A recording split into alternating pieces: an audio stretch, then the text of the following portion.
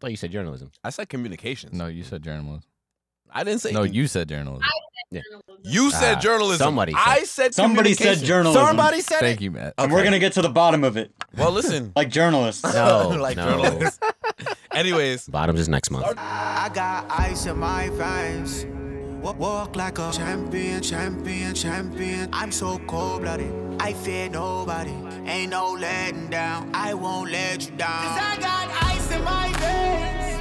I talk like a champion, like a champion. I'm so cold-blooded, I'm so cold-blooded. I fear nobody, I fear nobody. I walk like a champion. What's up, everybody? This is episode 180 of the Saratobi Sports Podcast, coming to you live from beautiful Baldwin, New York, here at Regrown Recording Studios.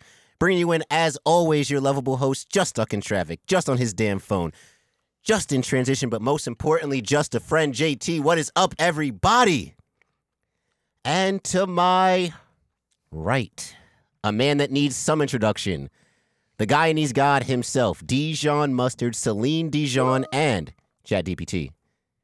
John Mooch, everybody. We out here. Hashtag John Year's workout plan. We smoking on that Doc Rivers pack. Hey. And to my far right, a man that needs no introduction. He walks with a cane not because he has to, but because he needs to.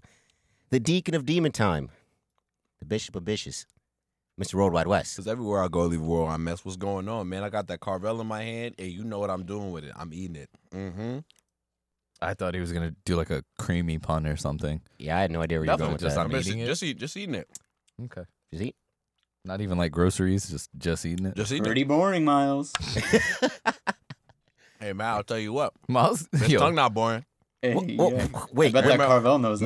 Matt, Miles, I said next month, bro. Next month. Come on. Hey, yo. Bro, shit.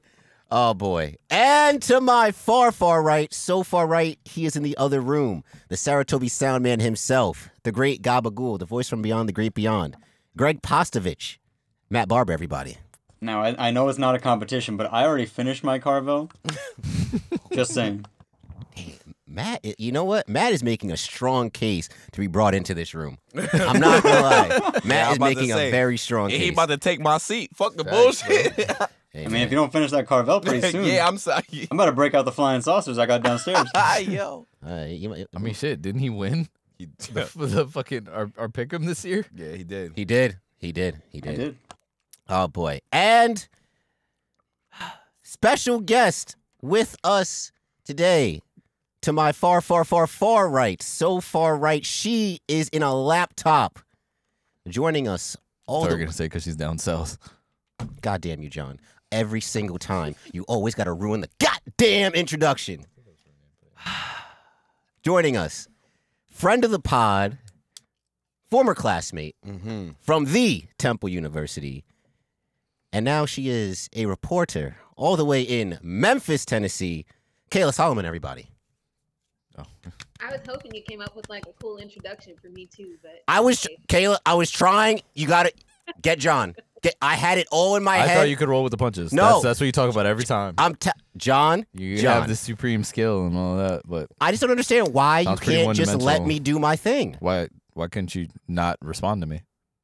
Why did you have to insert yourself? Damn. I wasn't. It was side commentary. Insert yourself. You can are I get a what? Yo. I'm just saying. Oh my goodness. You colonized the introduction. I'm sorry. Damn. But yes, we have Kayla Solomon on. Kayla. Yes, sir. Yes, we need sir. a Matt yes, sir. to come yes, back sir. in with the bottles. Kayla, I saw you laugh at the my introduction for myself. Is there any reason for that? because they've been calling you just a friend, JC. That's it. Nigga said since 2013. That's the original. He's still. Since I've known you since 2014, you've been just a friend, JC. Oh, just see you got what they need. Hey, but friendship. you know you just a friend. Stop playing. JT I mean, he's with still it. saved in my phone. Is that? Hey, man, look, you gotta look. You know, you gotta know your roles in life, and Right. this is what it is. He's a distributor. I am a distributor. Oh boy, but this is great. It's nice having some friends back on. You know, it's like Absolutely. it's like we're back on in Morgan Hall. you know, I at was the gonna dinner say table. Towers. Well, you know, it's, Back in Towers, shit. Back in, you know what I'm saying? Real shit. Back in the day. Shout out to Towers, man. Yo, Facts. if you know, you know. If you don't, damn, feel bad for you, bro. Real shit. Because Towers, like that. Absolutely. Towers, late night runs to fucking Fresh Grocer. What a time. Why would anyone do this? It's crazy. Nah. and you know who's also saying that? Damn. Adam Silver. Damn. Because, man, oh man, Damn. is our resident superstar from Memphis in some hot water right now. And you know what? This is crazy because it happened on Mother's Day, which is a really random day for this shit to happen. But Kayla, as the resident Memphis reporter, and I know you've done some work with the Grizzlies in some capacity before, what was like the initial reaction for everybody down there when they saw the Instagram live video go out and like all like the social media posts, and they're like, what was that first Yeah, reaction What like? is Memphis's response to this? Yeah, so when it first happened back in March, I just remember seeing it, you know, in passing, like you just see it on your timeline. You're like, oh, okay. But then from there, and that also happened on a weekend. And, you know, I think it's like Denver is 2 hours behind. So it was like 2 a.m., 4 a.m. our time. I just remember everybody woke up and was like, what is happening? Like, what? We were just very confused about it. But then as the day progressed, you start seeing the Grizzlies put out a statement, then Ja put out a statement, and we were like, oh, like this is serious. And it was even worse because we had already heard previous stories, you know, previous allegations of him threatening somebody. Yeah, the staffer. So it was just one of those things where it's like, okay, like this is part of that narrative. So when he left and said he was getting help, we were like, all right, cool. He was suspended, you know, for those 8 games, came back, playoffs happened. And I think the playoffs, I'm not going to say everybody forgot about it, but at that point we were more concerned about his injury. So we were like, oh. Right, because he hurt his hand. Yeah, we're like, once Ja gets injured in the playoffs, you're like, all right, well, there goes that.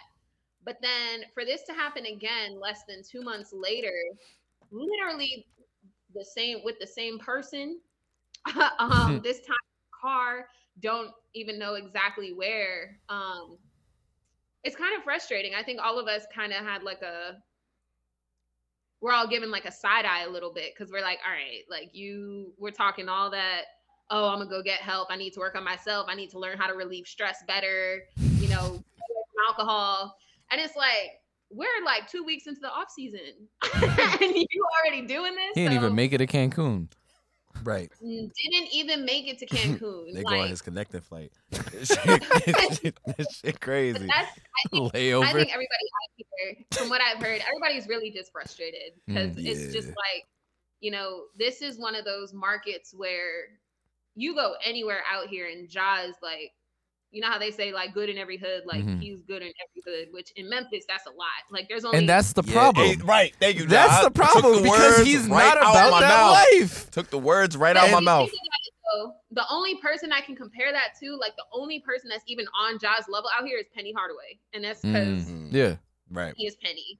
So I think everybody's really just frustrated, but I think there's also a level of like, all right, he's still young. He can redeem himself. He has time, but it's like, it's hard to keep defending someone when they keep repeating behavior.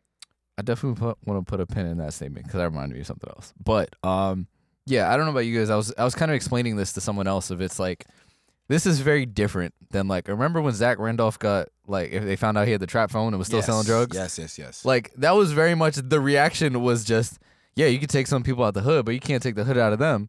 But this whole Ja Morant thing, it's like your parents worked to like have you not live that life. You know what I mean? Yeah. We're doing all those things. You didn't live that life. You didn't have to.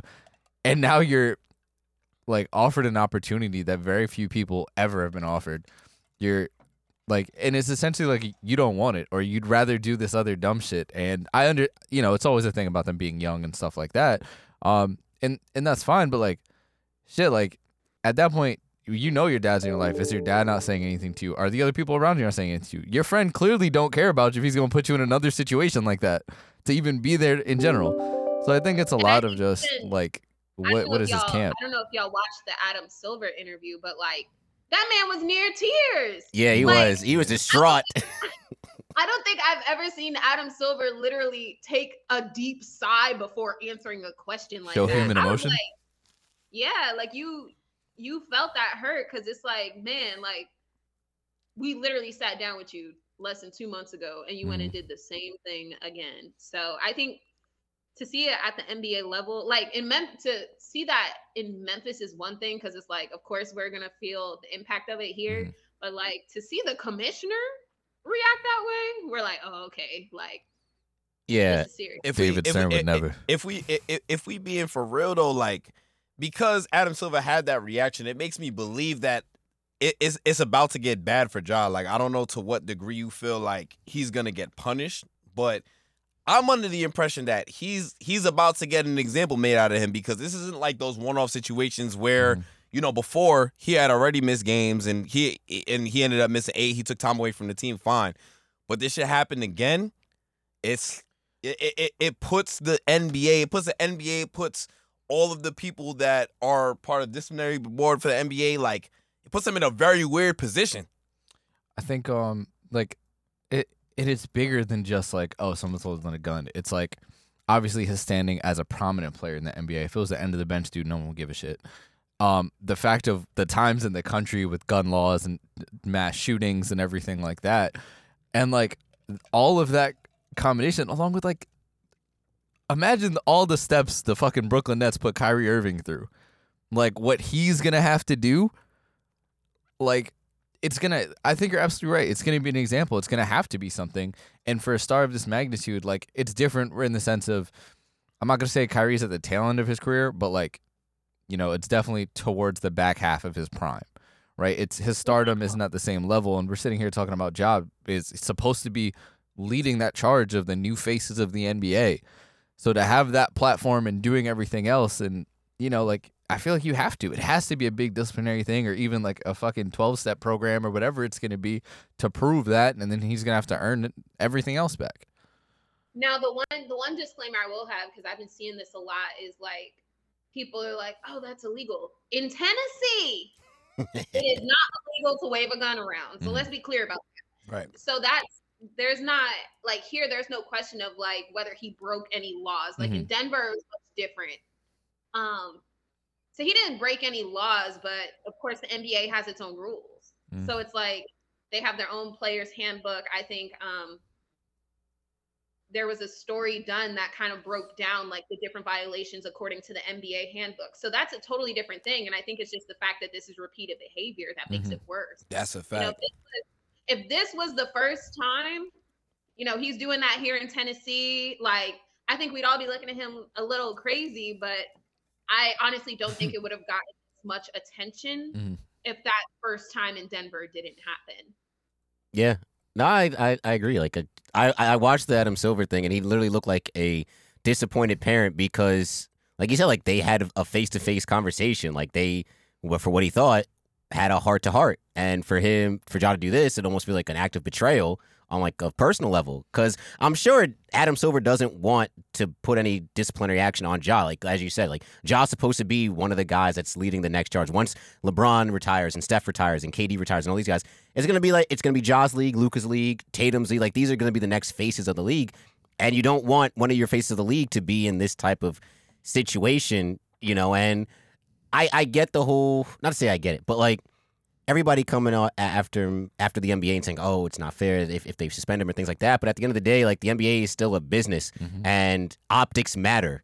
And I'm pretty sure a lot of people, and I don't think a lot of people have jobs or work in fields where they understand that optics matter. Like Kayla works at a job where things she does matters. Even if she's not in uniform at the station, things she does may have a bad look, could come back and hurt the station. So I think that's where a lot of, and then what you said about Ja being like a prominent player, I know I've been seeing recently on Twitter, at least today, where people were bringing up Chris Kaman because there's a bunch of pictures of like Chris Kaman with like guns and stuff. But like, again, it's Chris Kaman, Los Angeles Clippers legend, but Only real NBA fans know Chris exactly. Kaman. But it's Chris Kaman, One-time and All-Star. he's Mavs got like legend. and he's got like hunting rifles and things like that. Where he's at a gun shop, but he's not waving it around on social media, driving in a car. Like it's different.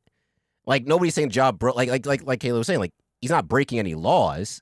But at the end of the day, optics matter, and I don't think Adam Silver wants one of his young stars of the league being on social media, flashing a gun, riding around town in a drop top. Did anyone listen to the JJ Redick thing? I saw it, but I didn't watch it. You want to give a synopsis? No, I didn't. That's why I'm asking. I just John, saw the you headline. the nigga that usually be watching shit like that. I just Can't saw bring the it up and not headline. watch it. I was asking a question. I can only imagine what he said. I just know that like the whole premise of it, and he went on a rant about like how people are being really quick to judge Ja, and I think there is I would say a buffer of just talking about him being young and things like that, because a lot of people forget that when it comes to professional athletes, like we could sit here and now we're all like, ooh, we're in our late 20s now, but like we think about us even just 2 years ago and just the mindset or whatever we would have had at that point, and think about now. Imagine if my entire life I was told this, and now I have a ridiculous amount of money, basically no responsibilities really because of everything else, and I'm famous and all of these things, right? It's a different world. So there is a part of that, and it's kind of similar to like a lot of times it's kind of dumb to ask a 17 or 18-year-old to plan your entire life, at that point, and make all your decisions for whatever the future is going to be. So there is that aspect, I think, to it. I think there is some truth to that of being like, he's still young and figuring things out. But I think, like you mentioned, the big thing is this is a repeat offense. Like, you can't sit here and talk about I learned from all of this Within like 2 months. and then come back right out and just do the same dumb shit. And to me, it's like, I think, I don't know who's going to get through to him. To me, it's got to be like, I feel like it has to be his pops at this point. Of just like the only person who can get through to him. The goat just T be like, Morant. what the fuck are we doing? Oh, man. Like, you're going to squander this opportunity? Because, I mean, clearly his friends aren't with it. His friends are not a good influence at that point. His friend was one that tried to hide the. Like, his friend actually tried to hide the I didn't video. catch it at first. Just like, oh, drop the phone, like that sort of thing. Like, we're barely showing anything. I don't know if it maybe his friend. Maybe it's just him. Like the only accountability has to be put on him. If you're his friends, you're gonna sit here and be like, bro, you shouldn't be in here with this gun, or like you think Ja had the gun on is his gun, or someone handed it to him. But it's also who the expects fact him to of- just bring the shit out? They listen while to we're NBA driving? YoungBoy. I listen to the NBA YoungBoy, both and I times don't that think like both that. times that Ja got caught, he was listening to YoungBoy, and that's what really makes this whole shit funny. So one thing I'm gonna say is the first time this happened, shameless plug, but I interviewed Dennis Scott about it because he's Yeah. 3D. yeah. The important thing is like you want to hear from the old heads who have lived that life. Like I was not making millions of dollars at 23. But one thing that Dennis Scott brought up that I think was a really good point is one, social media is much different. Like Dennis Scott was like, I'm glad there was no social media when I was at Georgia Tech playing ball, partying at KOD every night. You know what I mean? Like it was very different. He was like, I went to college in Atlanta. You think I was going to bed and meeting curfews and everything? And he's like, but nobody was really checking us. And he also brought up the point that it's much different now because the way we all knew about Ja Morant for real coming out of college was social media. And he's like, nobody was paying attention to Murray State, which is true because I don't think any of us were. And now when you see Grizzlies highlights, like there's a lot of heavy hitters on that team, but 80% of the highlights you're going to see is Ja. So he's like, so it's not even just about like the mindset, like I'm trying to live this lifestyle that I'm not about. It's also, it just seems like there's some type of disconnect when it comes to, Instagram Live, nobody's going to see it. You know what I mean? Like, it's just like something isn't clicking in his head that's like, oh, yeah, I'm not on my personal Instagram page, but I'm on my homies and nobody's going to see it. So it's just, it seems like there's a lack of awareness in there somewhere. I think that's also frustrating because it's like, yeah, you're 23. But you could grow up in this. Yeah, but this is what I'm saying. Like, social media is not new to Ja. Like, you've known about this your whole life Also, it says 5 minutes left in your meeting. Oh yeah, that joint not gonna end. Are you sure? Sure. Watch this shit end. It's not going to end. It's not going to end. They should just be doing that because you know how it be sometimes. You know, it's not going. Don't. But okay. If it gets to 8:33 and it, Well, it's just weird because, like I said, Memphis. Like, I didn't realize it till I moved here, but Memphis, as far as NBA markets go, it's considered a small market. It really is. But you know, for a small market, they've been doing pretty well, and you know, the last Grizzly superstar they really had was Zebo, so it's just difficult to see that this is what's happening right now. You know, pivoting a little bit away from Ja, you did mention hitters on that team, and this is what I wanted to come back to. We talk about repeated offenses. How does the city of Memphis feel about Dillon Brooks? Child. Child is crazy. So I think when he first made the comments, I feel like everybody's like, yeah, talk your shit. You know what I mean? Like, yeah, because like Grizzlies fans really went into that Lakers series so confident. I don't know why. So confident. Like, man, Lakers, easy work, whatever. And then They don't know ball. started mouth, and we were like, we heard the comments. We were like, okay. And I mean, since I'm here, I mean, I consider myself like a half Grizzlies fan because I'm like, it's just, they're fun to watch. It's a business thing. I understand. it helps the brand. And fuck the brand. Next team. I mean, but listen, but they have. But I said what I said. I said what I said. We gonna get there though. Listen, you're allowed to pick a team in another conference. No, I'm not. Go ahead, Kayla, in please. the same conference as my team. But anyway, so I think it just went downhill real quick in that series. Like once he made those comments, and then I was at a watch party. It was like 32-9. We was like, yo. Kayla was like, shit, it's a good thing I'm not a Grizzlies fan. Damn, see, that's when you be having to out. And it was funny because I was at a watch party and there were more Lakers fans in the watch party than Grizzlies fans. But yeah, I think that all went downhill quick. But I've seen mixed comments about Dillon Brooks. Like there are some people that's like, yeah, like that's what we need. We need gritty. We need aggressive. Like that's the type of personality on the team. But then there's other people that's like, you can't talk like that and then not back it up. Like how many points did you get that whole series? How many points did you average this whole season actually? If we're really gonna break it down. So I feel like it's really just a mixed bag when it comes to Dillon Brooks. Hey man, listen, and that's why under any circumstances he is not returning to the Memphis Grizzlies. Did you see that headline, Kayla? Under any circumstance, like that's not crazy. That's not crazy. But it was crazy when that came out because they had done their exit interviews, and a bunch of the local outlets out here straight up asked like Taylor Jenkins and everybody like, what's the plans with Dillon Brooks? And they were very passive, like, oh, you know, we'll think about it this offseason. Next thing you know, you got Shams over here reporting he's not coming back under any circumstance. So everybody here is like, what the hell? We just asked you that. What do you mean? You like, thought I was. Of course you're going to tell Shams and not us. That's the thing, though, man. Shams be getting this. That joint came out like, what, 72 hours or something like that after they lost? Yeah. Like, it was quick. It was very quick. Like, they literally had, like, the plane had just barely landed back in Memphis. Yeah. Unbelievable. I mean, do you feel like the perception of him was good before? Because, like, I feel like it's a very much, yeah, he's like a solid role player, but, like, he also does a lot of talking for, like, not a lot of producing. So do you feel like it was a very much of, oh, we love it, he's our guy, he exemplifies these things that we had before? Or do you think there was you're a role player? Like, you be trying to act like a star, especially when Ja's out, but, like, you're not that guy. I mean, I honestly feel like that whole perception was kind of forced on the fans because like, Steven Adams got injured, and then what's his name also got injured. Clark, like, Brandon Clark. Yeah. We were like, well, Dillon Brooks, like it's your turn. I mean, I'm not even gonna hold you. Like that's really how it felt because everybody been all in on Brandon Clark and Steven Adams all season. I love Steven Adams.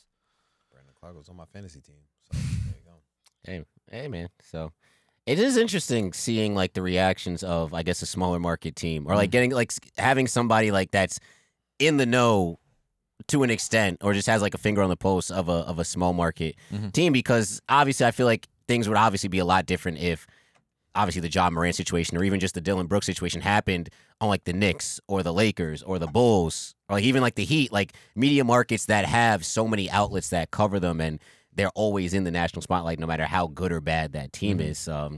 Yes, the Dillon Brooks thing is funny. Like I know a few Nets fans were like, "Oh yeah, he's definitely," to what Kayla was saying. Like some Memphis Grizzlies fans like, "Yeah, he's what we need, this and that." But like, does the production match the extra stuff coming? And I remember that was the case with like Kyrie Irving too. Like, does the production match the off the court antics and things like that? And for some players, it's not worth it. You're gonna see a really disappointed John when we sign Dillon Brooks to be our new enforcer. Yes.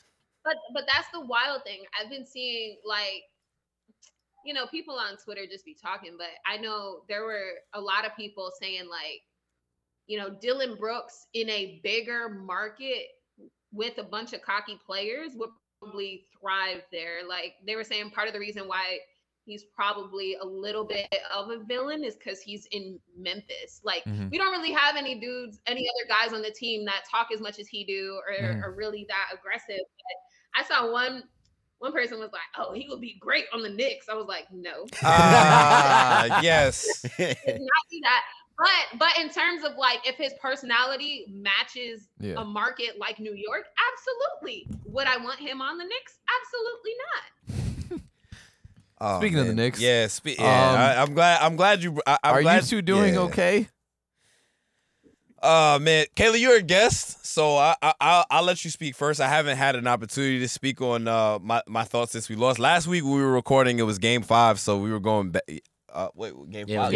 It was Game 5. So so we was going back to Miami. So I don't know. After that rough first quarter. After that 14-point first quarter. But anyways, Kayla, I would love to hear your 2 cents first before I butt in. So go for it. You have the floor. The floor is all yours. All right. How long do I have? You have as long. Yo, listen. I think we've crossed the 5-minute threshold and the call hasn't dropped. So yeah. Here we go.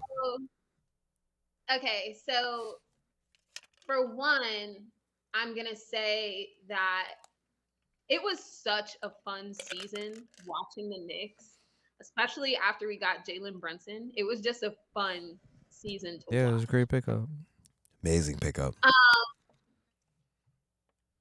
I think I'm not even going to say criticism, but like, I feel like there was so much momentum after the Cleveland series that everybody was like, oh, Miami will be easy.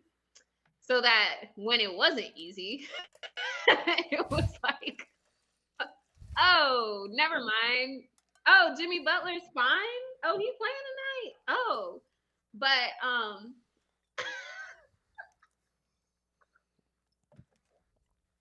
What? Why you laugh? Why you laughing so hard? What's wrong with you?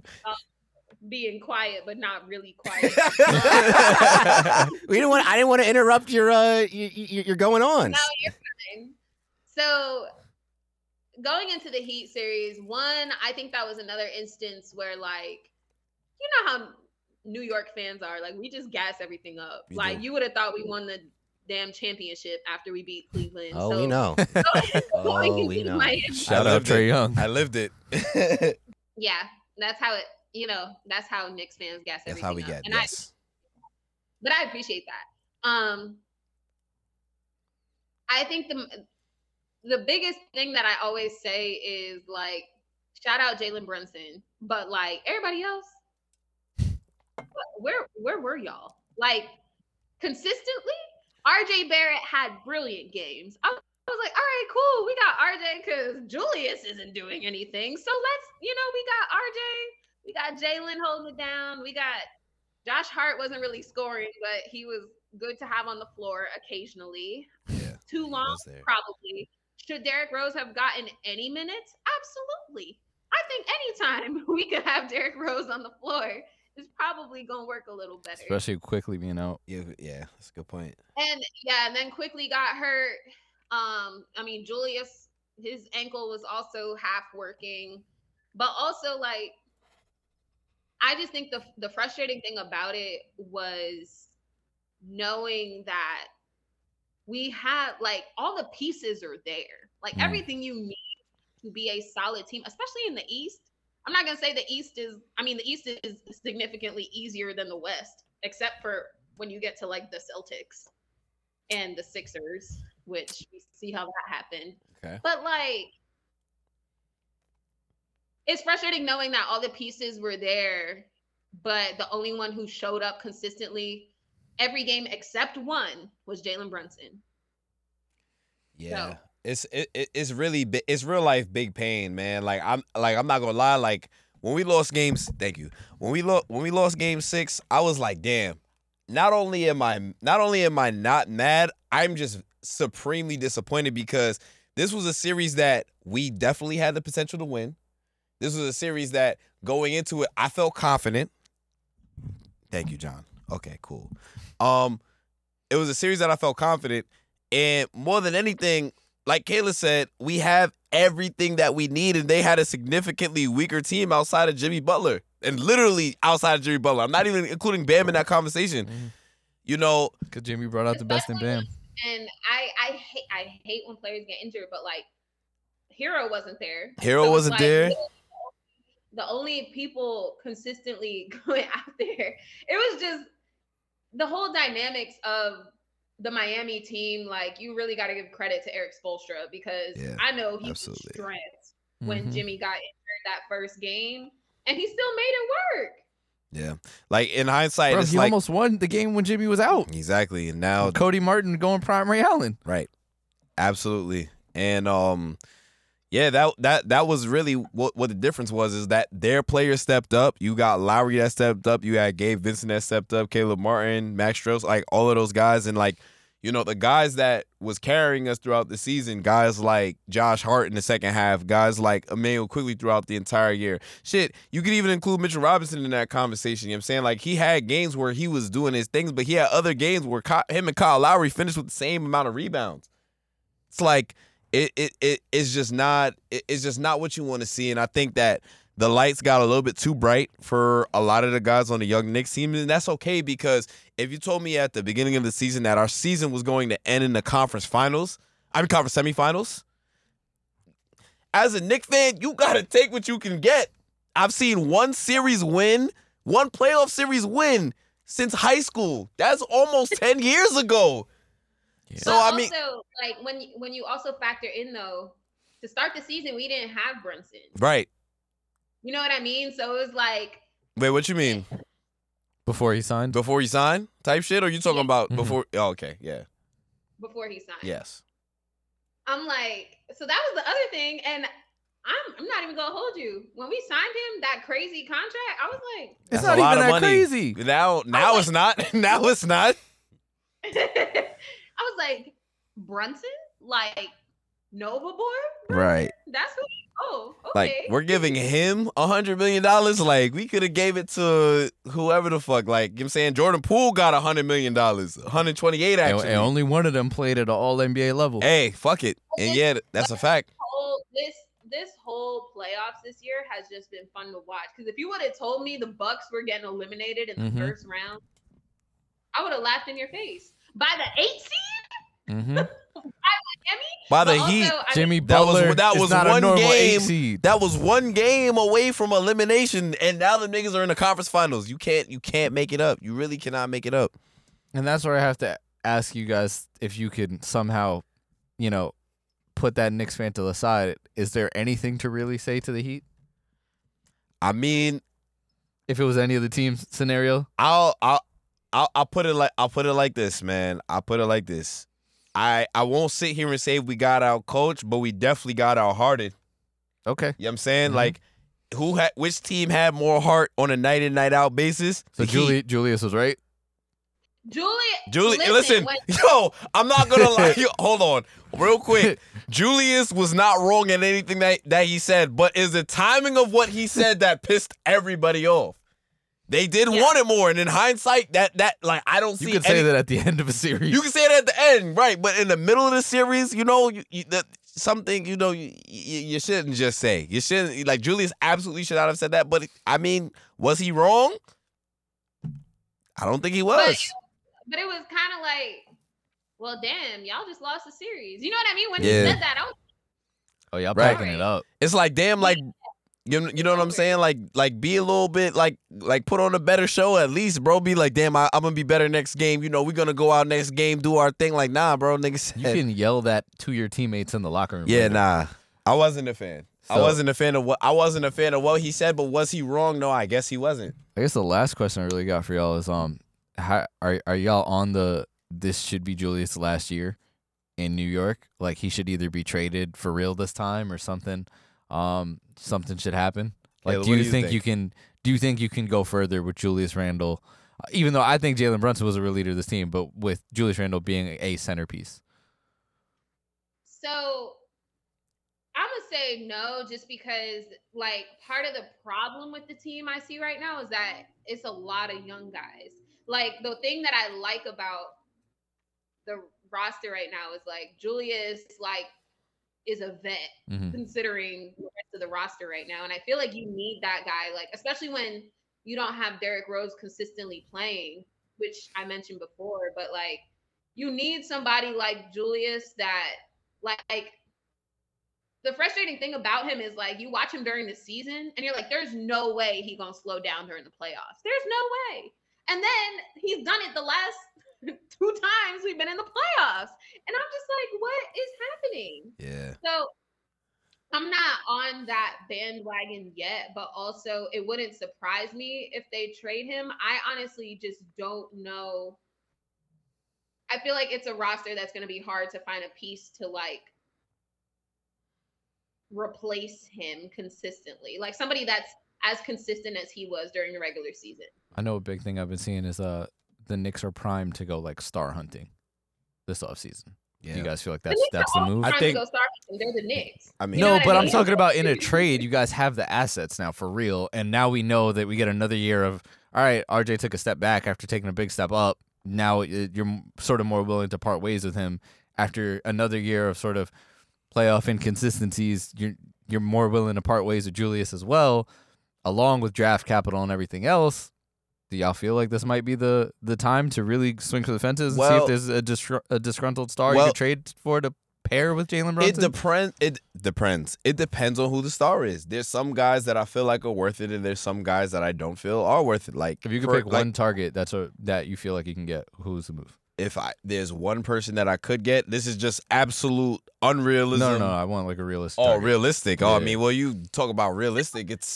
None of it is realistic because what we need is a guy that can rebound, that basically does everything that Mitch does, but can score like how Julius does, which is impossible. What do you need? I would need Giannis or Anthony Davis. I was gonna say, do you think you can unlock the potential of a disgruntled number 1 draft pick? I'm just well, listen. When he just went to Cancun as well. I don't know. Damn, Can Tom Thibodeau unlock DeAndre Ayton? I don't know. Not Ayton. I mean, Ayton. That's the thing is that when he plays motivated, like I could absolutely see it, but I don't think that based off of his leadership, because you also got to think like Jalen Brunson is going to be the leader of the team, right? Mm-hmm.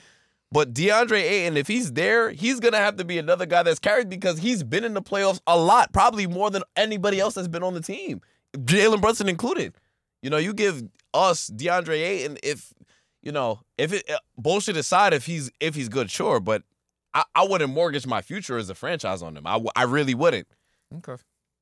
I feel like New York in general is just a hard market to play in because it's one of those cities. I mean, I put it up there with like LA. I mean, of course, like LA, Philly in some respect that like New York is a very impatient city to play in. Like we like, okay, if we don't make the playoffs, like you gotta go.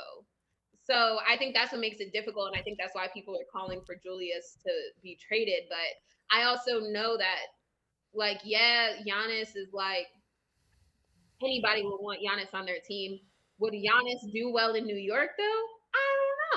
I don't know. I personally don't think so. I don't know. Really? I don't know about that, Kayla. I don't know. I'm going to have to disagree with you on that, man. I feel like Giannis in the Apple, I feel like, one, because of his persona, I feel like, yes, we would be on his ass a lot. But at the same time, I feel like he's already won. He's already proven. He's already won his MVPs. If he's coming to New York to win, I'd fuck with it. Like if the offer was on the table, like if we had to give up Julius IQ some picks and maybe another player, I would do it. I would do it for a guy like Giannis, because that's really what the Knicks is missing. Part of the reason what fucked this up, and we talk about Mitch Robinson. I love Mitch Rob, but that nigga got no offensive game. No bad. None at all, and it makes him a liability every time because he can't stretch the floor. And today's NBA, you have to stretch the floor. You can't stretch the floor, you can't do shit. But I don't think it's even as clear cut as that, because I wouldn't necessarily say Steven Adams stretches the floor, but he gives you everything else. And Jared Allen doesn't stretch the floor either. Yeah, and you're not going to say Jared Allen went home in the first round. You know what I'm Jared saying? Allen was also an All-Star last year at 16 and 13. What is being an All-Star mean? Julius Randle is a 2-time All-Star, 2-time All-NBA. What does that mean? No, but I'm saying Jared Allen with no offensive bag averaged 16 points a game and 13 rebounds. Mitch Robinson, has never averaged over 10 points a game? No, But that's absolutely what I'm never. saying. You can You can be successful. without to an stretching extent. the floor. But it's also a coach. It's also a coaching thing. It is. You know what I'm saying? Like, because based off of Tibbs coaching, like that's meant for Jalen Brunson and Julius Randle to eat. You know what I'm saying? JB Bickerstaff and Kenny Atkinson and the other dudes that Jared Allen has played for, they're gonna find a way to get this nigga into the basket type shit. And I promise you, I'd rather have Jared Allen offensively more than Mitchell Robinson on some real shit. So Yeah, I think that's fair. there you go. But So okay, Miles, what you think about Hartenstein? Hartenstein, yo, I fuck with first of all, Because I personally, yeah. okay, so I went to the season opener. They played here in Memphis. Okay. Oh yes, and they did. I called out of work to go. As you Great should. game. I'd never heard of Isaiah Hartenstein in my life. Okay. First off, I never even met a white dude named Isaiah, but that's a whole other thing. Hey, But, inspirations come from everywhere, you know? That's a good one. I don't think I know a white Isaiah either. He's the only one. but I saw some dude, Hartenstein. He watching him play in person is completely different than watching him play on TV. Because watching him play in person, you can see his mannerisms. You can see him kind of up close and how he's communicating on the floor. Yeah. I was like, who is this? And Probably I'm Leon not- Rose's nephew. I'm not gonna say he's better.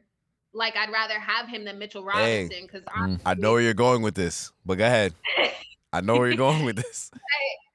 But I think Hartenstein has a lot of potential to be what we want Mitchell Robinson to be. I'll tell you what, Isaiah Hartenstein, he just turned 25. This past season, he's been everything that you could want out of a backup center. He's been that. Mm-hmm. And in the playoffs, multiple times when Mitchell Robinson been in foul trouble, Hartenstein has come off the bench, do more than what is expected, hit free throws, not unexpected free throws, hit free throws, and do his little, 5-6 foot runner. I like Hartenstein a lot. If we had to, and it's going to be a little bit difficult now because Mitch is now on the books, he's paid. It's going to be a little bit more difficult to get rid of him, but I'm sure somebody would want him. If he became a trading chip, I would be okay with I it. would like Mitchell Robinson. I would be okay with it. I absolutely would be okay with it. That leads me into I think this will be my last question on the Knicks. How confident are you guys that you guys have a lot of young pieces that you're expecting them to develop? You spend a lot of draft capital, a lot of higher picks. You can't. How long is Obi Toppin going to sit behind Julius? When is Emmanuel Quickly? So now 2 playoffs. First playoffs, sure, you get a pass. Second playoffs, you've been here before. We got to get some production out of you, and it didn't happen this year. And then now we talk about you have people like Hartenstein. You also have people like Jericho Sims, who has the potential to be a good backup big as well. Indeed. So He was you just have hurt. a lot of pieces that should be the next wave. Are you guys confident in that next wave, or do you feel like you need to go and get and trade? I have to see how this next offseason goes. I really do have to see how this next offseason goes. But based on the team that it is right now, we got a lot of young dudes. Most of these dudes are coming back because they're all in the contract. Unless we trade some people away, that might have an impact on it. But as a Knicks fan, I don't feel like it's an unrealistic expectation for us to be a top 5 seed or higher in the East next year. And I think that's what the expectation has to be. Do you feel confident in these young players taking the next step? That's the question. So yes, but also the Knicks have a habit of giving you all the confidence in the world of a young player and then trading them away. So I'm kind of scared to make oh yeah, I'm confident. They did that with Porzingis. I'm still hurt about that. I'm like, what? Porzingis? I remember Like, where I was. Me too. So I think it's kind of hard to have confidence in any of the young people because you know that if you're gonna try to get a superstar and have a blockbuster trade, you're gonna have to trade somebody. Mm-hmm. You brought up Obi Toppin. Like, I love Obi Toppin as, coming off the bench. I love Obi. Miles making a face like he disagrees. Obi Hive, Obi Toppin gang. You already know. Because you said you love Obi Toppin, then you said coming off the bench. When you said coming off the bench, I was like, okay. But no, coming off the bench. Do I want him starting every game? Absolutely not. But coming off the bench, I think he's solid. Like, it sounds like y'all don't believe in these young players then to take the next step. No, Obi, I ain't gonna lie. Obi, I dead ass don't believe in. I will be on the record saying that I don't believe in Obi. I think he'll be off the team in the next couple of years. But the rest of the young guys, like the Josh Harts, the Emmanuel Quickly's, the Isaiah Hartensteins, I believe in those guys. Quentin Grimes, I believe in him. Did you put Josh Hart in that? Yeah, Josh Hart signed that. He's what, 28? Miles McBride, yeah. That nigga our age. Deuce? Oh, Miles McBride. I'm sorry, Josh Hart. Josh Hart like our age, bro. I mean, that's still 28 is not young. No, sorry, yeah. he's not young in the That's NBA. prime Sorry. NBA. It's like his third team. Yeah.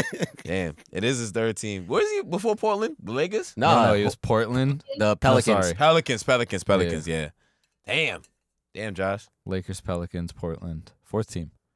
Josh about to get paid. Yeah, though. he ran through. He did get paid a little bit.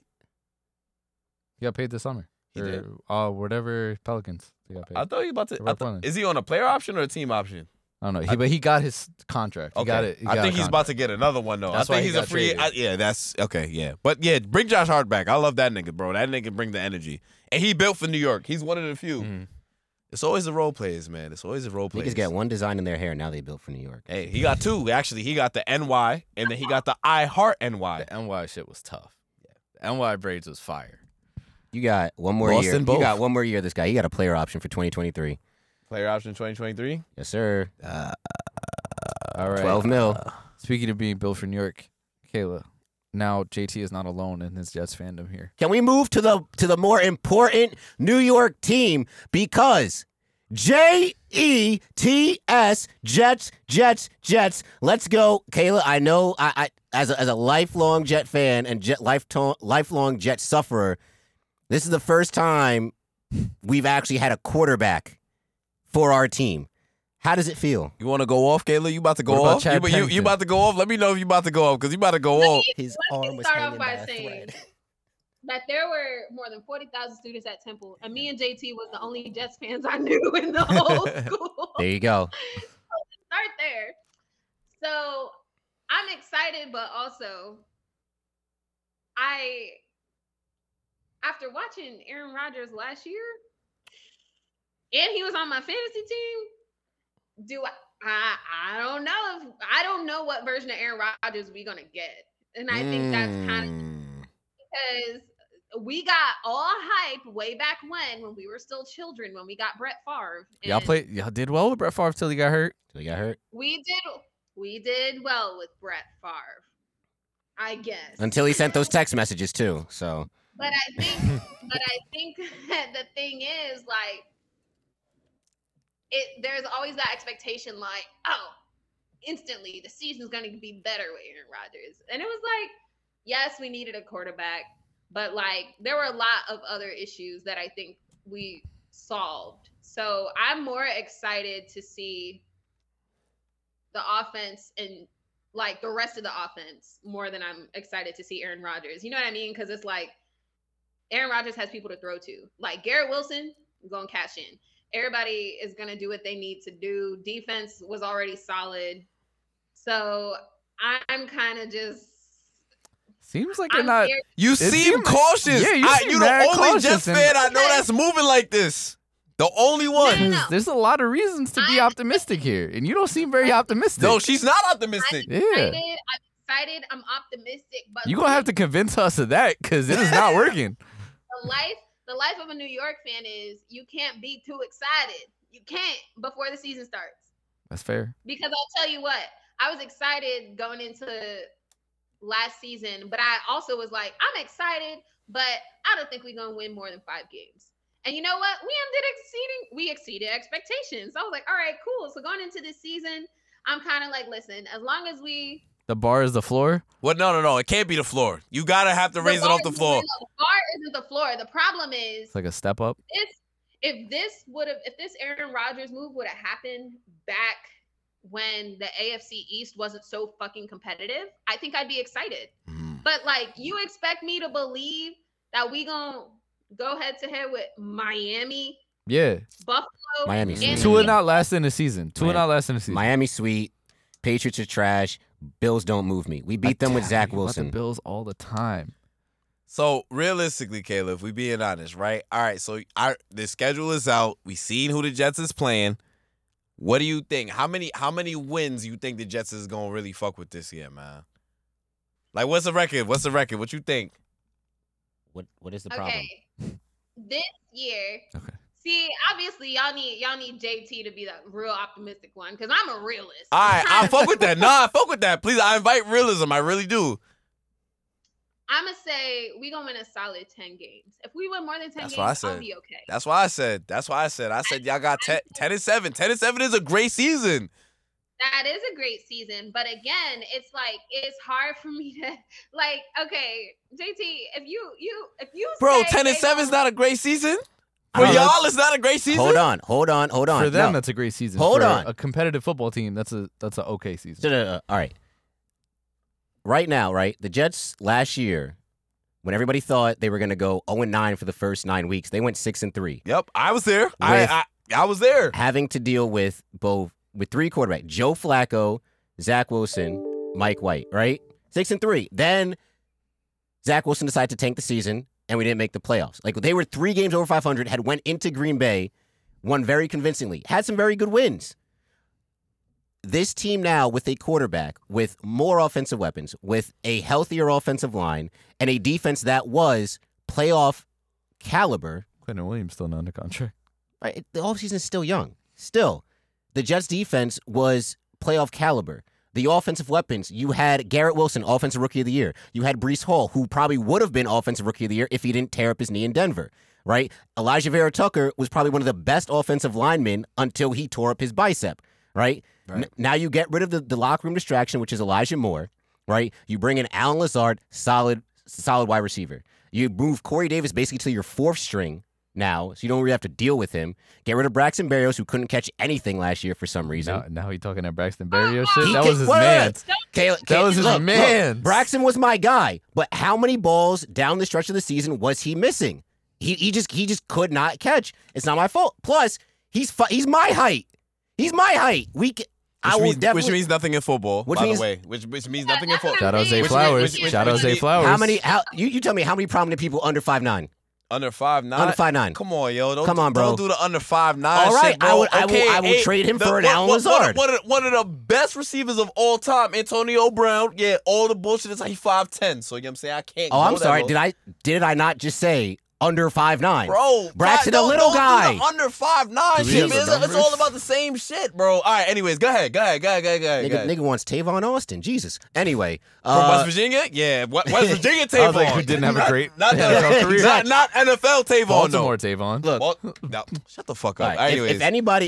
He's a Baltimore legend. Baltimore? Wait. He's from Baltimore. Nobody cares. No, we do not care. Yeah, we do. That was the best Tavon. I'm just saying. What did JT say? We do not care. Yeah. Anyways. Go ahead. So, I totally understand, Kayla. Like, as a Jet fan, you always have to be cautiously pessimistic because he's 5'9" exactly, by the way.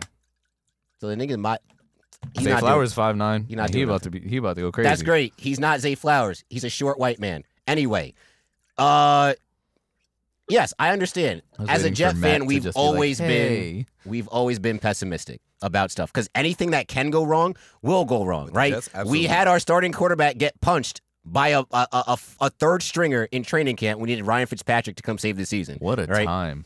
What a time, right? What a time! Like you expect me to be confident when, and I had this conversation too. One, let's not forget our other starting quarterback, who we not even gonna name him. He got mono. Who gets mono? It has to miss games for it. Hey, look, man. He never been in New York before. He just out here kissing women at the clubs. He wasn't media In trained. Jersey. Okay, but listen. In You Jersey.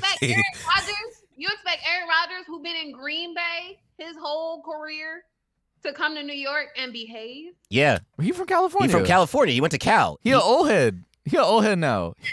He went on a darkness retreat by himself. He'll be fine. Kayla basically saying, I ain't putting shit past nobody. Kayla, did you not see? He shaved. Bro, he was not shaving at all. Was he in Green joining Bay. the Yankees? Yes, bro. Look at him right now. He looks healthy. He looks like he actually eating 3 meals a day now, bro. Nah, it's a different Aaron Rodgers. I'm telling you. And he got people to actually throw to this year, unlike last year in Green Bay. He's reunited with his 2-time MVP respect. coordinator, Nathaniel Hackett. Very much so. All right, so Kayla said 10 wins. Where are we going? What do you realistically think? Based off the schedule, because the schedule, in my opinion, is not that tough. Relative, yeah, it's not. 10-7 should be your minimum. Like that's the most basic of basic. Okay, Like it's a bad season if you've. But I'm asking, what do you think? Oh, 11-6. 11-6. All of that just for one more game, Justin? Because we all because we all know Oh my one God. game matters. All One right. game matters. One game matters. I guess. One game matters. I guess. I mean, it does. One game does matter, but It's just the way you were going 10 about wins- it. It but just 10 seems like wins, 10-7. You're like, we'll 10 barely and squeak 7. out 10 wins. No, but They should that's count- not what I said. All I said was the Jets is gonna win 10 games this year. Y'all winning 10 games with Aaron Rodgers is not bad. That's good. What did Aaron Rodgers win last year? 8 games? That's 2 more games than he won last year. I'm telling you, man. Yeah, he didn't have a good season last year. Right, and that's what I'm he saying. was still- 2 and he- more and- games is a lot. And he was still 7th in in a in shitty total, division. In total Don't forget, touchdowns. he was in a shitty division last year with the Vikings that we beat in the playoffs, with the Bears, and with the Lions that they lost. That they lost to the last game of the season that didn't put them into the playoffs. I agree. So there you go. He So al- what? 2 more games is outrageous. He also went down the stretch of the season and beat a bunch of good teams to put them in position to win to get in the playoffs. Who are you talking about? Miami? Miami was a good team. Miami's not a good team.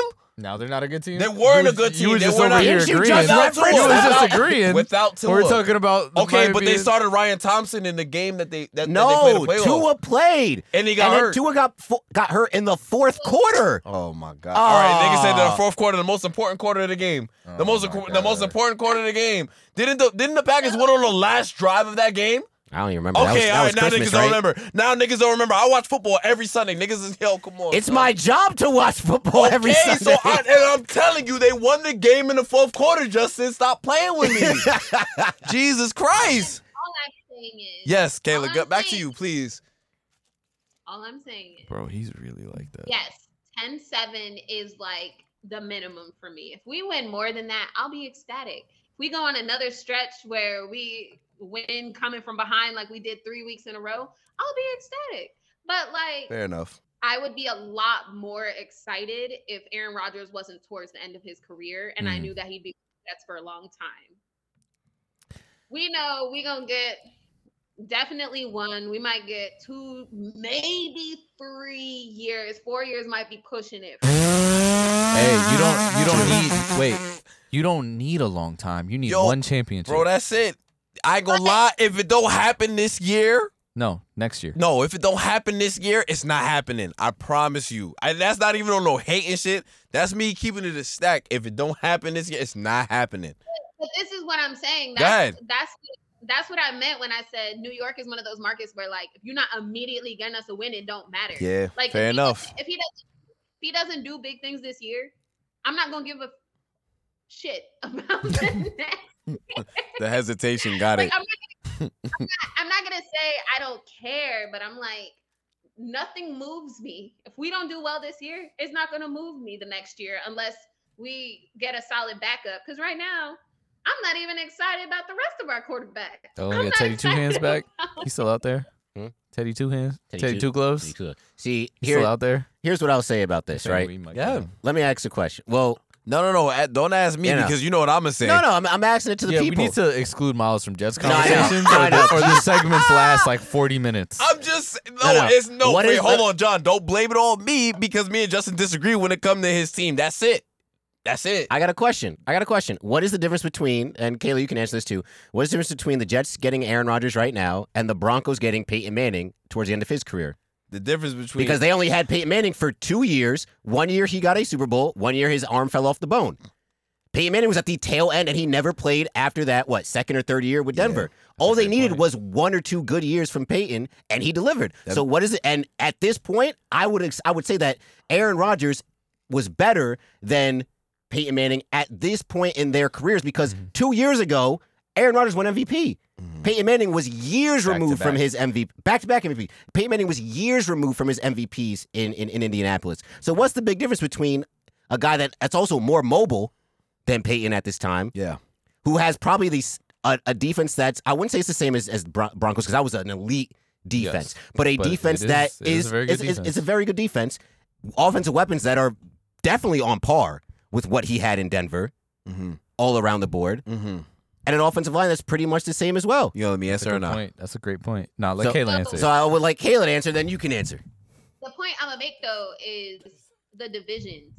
Like the AFC East is actually super competitive right now. When Peyton Manning was in the AFC West, The Chiefs wasn't shit. the Chiefs wasn't doing anything. The Raiders weren't doing anything. The Raiders wasn't Chargers shit. weren't The doing Chargers had Phillip Rivers. Kayla need an wasn't anger doing shit. translator. No, because I'm literally like, yes, as a team, I understand what you're saying. At the point in the career, yes. But if we're talking about divisions, like the AFC East, for the longest, it was Tom Brady and everybody else. The AFC East is actually competitive right now. Y'all could be so Buffalo, it's though. like, Listen, the same way I be talking about the Celtics, I'm be talking about the Buffalo. They could be Buffalo. They could Same be way. Buffalo. It I goes agree with hand that. in hand. Go ahead, no, Kayla. we can beat Buffalo. We could, definitely beat the Patriots. And But, Tua not like, lasting the Miami. whole season. Miami not lasting. Tua not lasting the whole season. But now Miami got Mike Williams as a backup. That's true. I'm not gonna say Mike Williams is the Mike White. I'm not gonna Mike say White. Mike I'm not gonna say Mike White could throw 5 tutties on y'all just out of spite. Yeah. I ain't gonna lie. The Mike White revenge game. Yeah, bro. Tua out. Tua with gonna get knocked out like the first play of the game. Tua sore thumb. Next thing you know, Mike White is starting against the Jets. It's go Quinnen time. Williams strip sack. Tua's in concussion protocol. He's out. Mike White 5 tutties. Yeah, no funny shit. Yeah. It's tough, bro, because you think you go back to the Broncos scheme, that Bronco team was really, really like that, like defensively. And I think the biggest answer there, and John as my witness, Von Miller. Von Miller, first ballot Hall of Fame. Justin, look at me. Look at me when I'm talking to you. Von Miller is the difference between those Broncos teams and this Jets team right now, bro. Von Miller was a game breaker. He single-handedly put me to bed that night. Pause. Lightning, brother. When Lightning. the Panthers played against the Broncos, bro, that shit had me hot. Cam Newton, niggas know that was my man's, bro. That was my That shit was nigga, bro. mad That was funny. bro. On some shit. You ever see someone on Super Bowl Sunday turn the TV off right after the game and go to bed? That was me, bro. I was sick. Cam jersey on and everything. Von Miller put that shit to rest. That's the difference. I'm sorry. You can say Quinnen Williams. You can say Sauce. Von Miller. I kind of, bro. I think you guys are making fair points, but I'm kind of with JT on there should be reason for optimism. I'm not saying. I didn't say there shouldn't be though. I think there's a lot of that. valid reasons to think that. I'm gonna be honest though. I don't know how JT could be like, yeah, I'm optimistic, and then say 11 wins. Right after you just said 10. They got you there. They got you there. Thank you. I didn't like how you. It almost felt like you were saying we'll barely squeak out to 10. Listen, it don't matter how you get to 10. If I say y'all gonna win 10 games, y'all gonna win 10 games. Nah. I mean, shit. Yes. The Raiders did it for years, losing like their first 8 games. Sorry, winning their first 8 games and losing the rest. Right. It doesn't matter how you. The hardest thing to do in the NFL is to win football games. So y'all get 10. It don't matter how you get 10. You get 10. That's real shit. I'm just saying. You want to say 11? Fine. It's semantics at that point. Because I'm thinking that me saying 10 is the baseline. You know what I'm saying? That's a bad season. That's not a bad. 10 It's a failure. wins No, is not it's a failure. For a contending team, 10 wins. It's Because not a in the failure. AFC, it's not a failure. in the but for a AFC, you're going to contending- need at least 12. I'm not going to lie. a contending team. 10 wins is in 3 okay. games over 500? That's a mediocre season. It For a depends. contending team, that's It a depends. mediocre season. You need more than 10 to probably get the wild card, but to win your division, I don't think y'all gonna need more than 10. Because y'all talking to The Bills are the most regular season of regular season teams. But you've been on here the past however many weeks. Yeah, saying because the Bills it doesn't. is full. Because they are. They don't win and playoff they basically games. got the same schedule as the Jets. They don't win playoff games. Okay, yes, but they are a great regular season team. Okay, so let's circle. So let's dial back. Let's dial back. Mm-hmm. What did you just say about the Bills and what happened with them last where y'all played them? Y'all beat them with who? We beat him with Zach Wilson. Exactly. So if y'all could beat them niggas with Zach Wilson, y'all could probably split again with fucking Aaron Rodgers at the very bare Yeah, minimum. no, I'm We talking should about go when 5-1 Bills played in the other division. teams. I'm talking when they play the rest of the league. Okay, but when the Bills played, I'm saying the Jets and the Bills, they basically have the same schedule. Outside of maybe 1 or 2 games. Outside they of 2 basically- games, yeah. Yeah, right, exactly. So they basically have the same schedule. So either way, it should be fine. If we being real, like 10 wins, I think 10 wins should win y'all the division. That's me being completely 10 fair. wins with the That's with the me division being record. completely unbiased. If you disagree, you disagree. And if it don't happen, it don't happen. I'm confused because like I feel like we saying the same thing as JT, and he over here shaking his head, and I'm like, Because JT's just upset about the level of enthusiasm. 10 wins not going to win you the division. you said 10 wins. I don't think the Bills 10 are that wins great, and but you they do- will and get. you They win will your get- divisional games. If the Jets go 5-1 in divisional and clean up in the games that they should, I think 11 or 12 wins should win you the division. But that means the Bills will also clean up because the Bills should sweep the Patriots. They should sweep the Dolphins, and we have a bunch of bum teams that we share going into the NFC East and the AFC's. Was it West this year? Realistically, the division winner will probably win 4 division games, 3 against everybody, and 1 against, and then 2 against one of the teams. I think that might be the Bills, Mhm. but it might also be y'all. It's very, very possible, kid. It's very, very possible. You know what I'm saying? I'm stuck on JT said you need 12 wins, and then still saying the Jets gonna get 11 wins. That's why I'm like confused. I feel like Please you just talk got- about That's me being level-headed. Because you don't want to see Now you optimistic. wanna be You don't want to see me optimistic. I would love to see I'll optimistic. tell you this right now. Please be optimistic. Please be optimistic. 'Cause I would really love to hear it. Go ahead. Optimistic JT say we getting 14. We getting 14 wins. 14 wins. You sound like me and the Ravens. I'm telling 14 you, and 3 or that's crazy high. Optimistic JT 14 wins. We taking the 1 seed. Pat Mahomes can eat my dick. No. But I mean, I'm listen, being realistic. 11 wins. Y'all don't play the Chiefs, right? Yes, we do. Oh, y'all play the in Chiefs. prime time. Oh, it's not happening then. Oh, yeah. Oh, yes. That's a game. Yeah, that's going to be a good game. Look. Yo, Kayla, y'all got 6 y'all went from having none to 6 primetime games. Chill. That's what they did for the Broncos, and we saw how that turned out. Yo, bro, I swear. Yo, and I'm so happy you said that. I was trying to be careful with your shoulder. It's all good. I know you healthy now. Yeah, we good. We Nigga, straight. yeah, my boy is healthy now. Y'all got 6 primetime games this year. That means that's gonna be 6 times that the world is going to watch Aaron Rodgers and the Jets. Like that's valid. Like you feel like that's too much pressure. You feel like you welcome the pressure. I don't even like stress over primetime games like that because I'm just like, Yeah. you either gonna watch the games or you not. I think my big thing America's about watching it, though. If your team doesn't have Kirk Cousins, you're fine. Yeah, precisely. But also, I think it's one of those situations where it's like, yes, America's watching, but like America's gonna watch anyway because it's Aaron Rodgers. So True. it's like you're gonna find the games. Mm-hmm. Can we move on from the Jets, please? I think that's about to flip a table. Literally. That's The last thing I kind of want to talk about is there's been a lot of coaching changes in the past week with 3 very notable head coaches in the NBA being fired. Mike Budenholzer, Monty Williams, and Doc Rivers. So, I know some people were really surprised with the Mike Budenholzer thing. I think that it really just shows that if you're still contending after you win your championship, that ring doesn't buy you as much time as it used to. Because that was always a big thing where a bad coach can win a ring and he'll immediately go on. I mean, Doc Rivers. But like they'll have plenty of time to try and make it up. But I feel like especially in this playoffs, we saw how much coaching played into that series. And Budenholzer's out.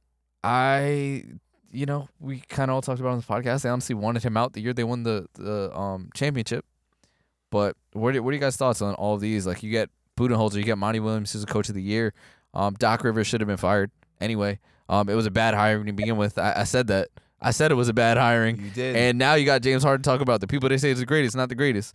Like, they putting on man on fucking greatest coaching list for why.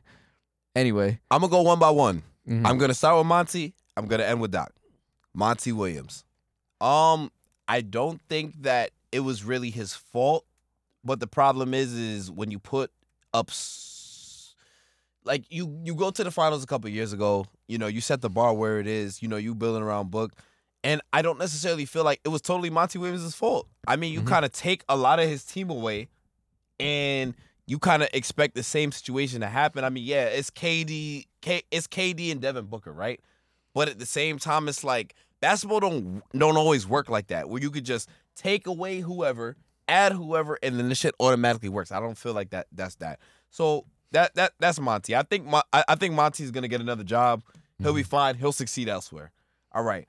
So there's Mike Budenholzer. Mike Budenholzer, ex Hawks coach, also ex Bucks coach now.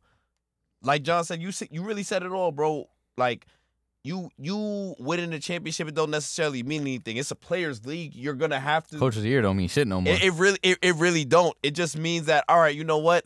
You were able to do what you were supposed to do. That is the expectation in the NBA now. It's like when you're a coach, you're supposed to do this. This is what you're supposed to do. So Budenholzer is another dude I feel like is gonna get a job. I don't know what job he's gonna get. He might have to be on somebody's bench for a little bit, but he'll get a job. He'll get a job. Now, Doc Rivers. Doc Rivers, man. And y'all, please, hop in if I'm wrong. I saw some stats, bro.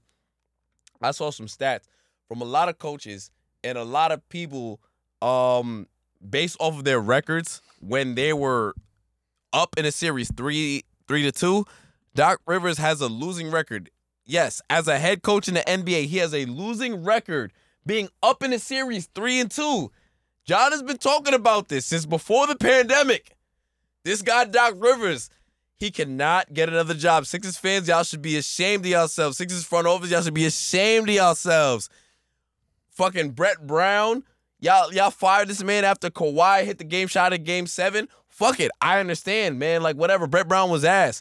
But then y'all hired Doc Rivers all to get the same result the next 3 consecutive years after that?